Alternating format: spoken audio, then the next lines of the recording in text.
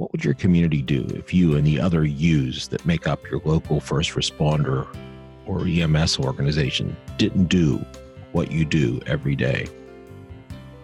Think about what you contribute to your community as an EMS provider. Think about the impact that you have on your community. Chances are there are people walking about the streets of your hometown because of a response that stood in the balance between them and the unthinkable. Today, on the QMC Board and Collar, we'll talk about this more. We're glad you're here.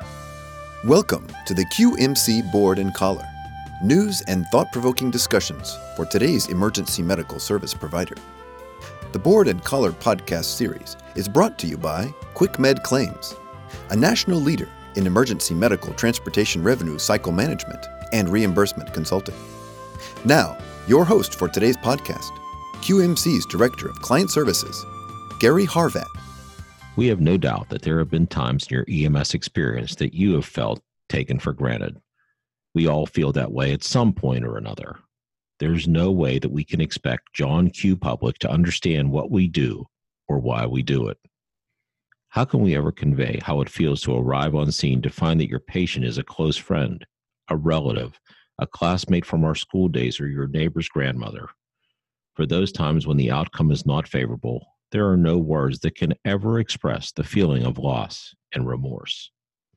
Plus, how could you ever describe that movie that plays in your brain over and over on sleepless nights as you rehash the event time and again and wonder if you could have done something different to affect a better outcome?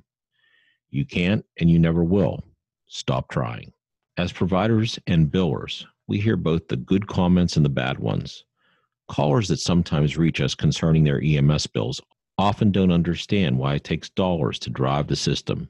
Many only see they owe money out of pocket, or they see the notice about the increased tax assessment to cover the cost of the ambulance drivers. You know, those guys that hang out at the station and eat donuts all day. We know what it takes to do this because we see it in seemingly endless meetings, moving all the pieces around to come up with a plan to afford the next vehicle purchase or buy that new piece of equipment that's going to save one more life. But can we ever expect them to fully understand that? Nope.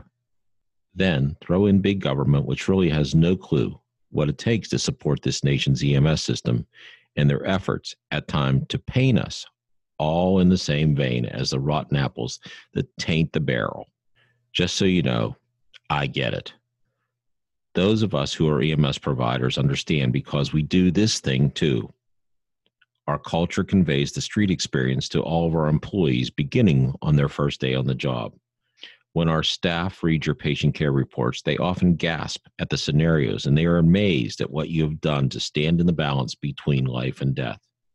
Each and every one of you are tops in our book because not everyone is willing to put themselves out there the way you do. We know that the physical and mental stress takes its toll, no doubt about it. Plus, it's not all just doing the job, but it's the things that go on in between, like the paperwork, paying the bills, training the staff, ordering the supplies, repairing the vehicles, attending the meetings. It's those countless hours that you'll never get the chance to take back. Then there are the meals you've missed together with your family. There are those holiday celebrations that have been put on hold when the pager trips announcing that the guy down the street needs you to prevent him from missing the next Christmas, birthday, or wedding.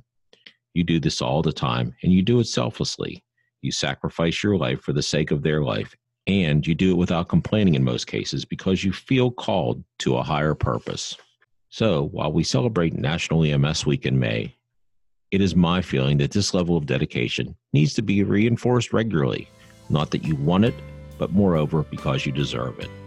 Folks, I ask you, stand in front of the mirror and look at yourself and understand that you are looking at a hero. You are amazing for what you do, and if no one on earth seems to notice, know there is a God who recognized the personal sacrifice in pursuit of the well-being of other humans that he created. Take a well-deserved bow. Thank you for doing what you do. We appreciate your time. My name is Gary Harvat. I'm the Director of Client Services. Thanks for joining us. Have a great day. And hey, be safe out there.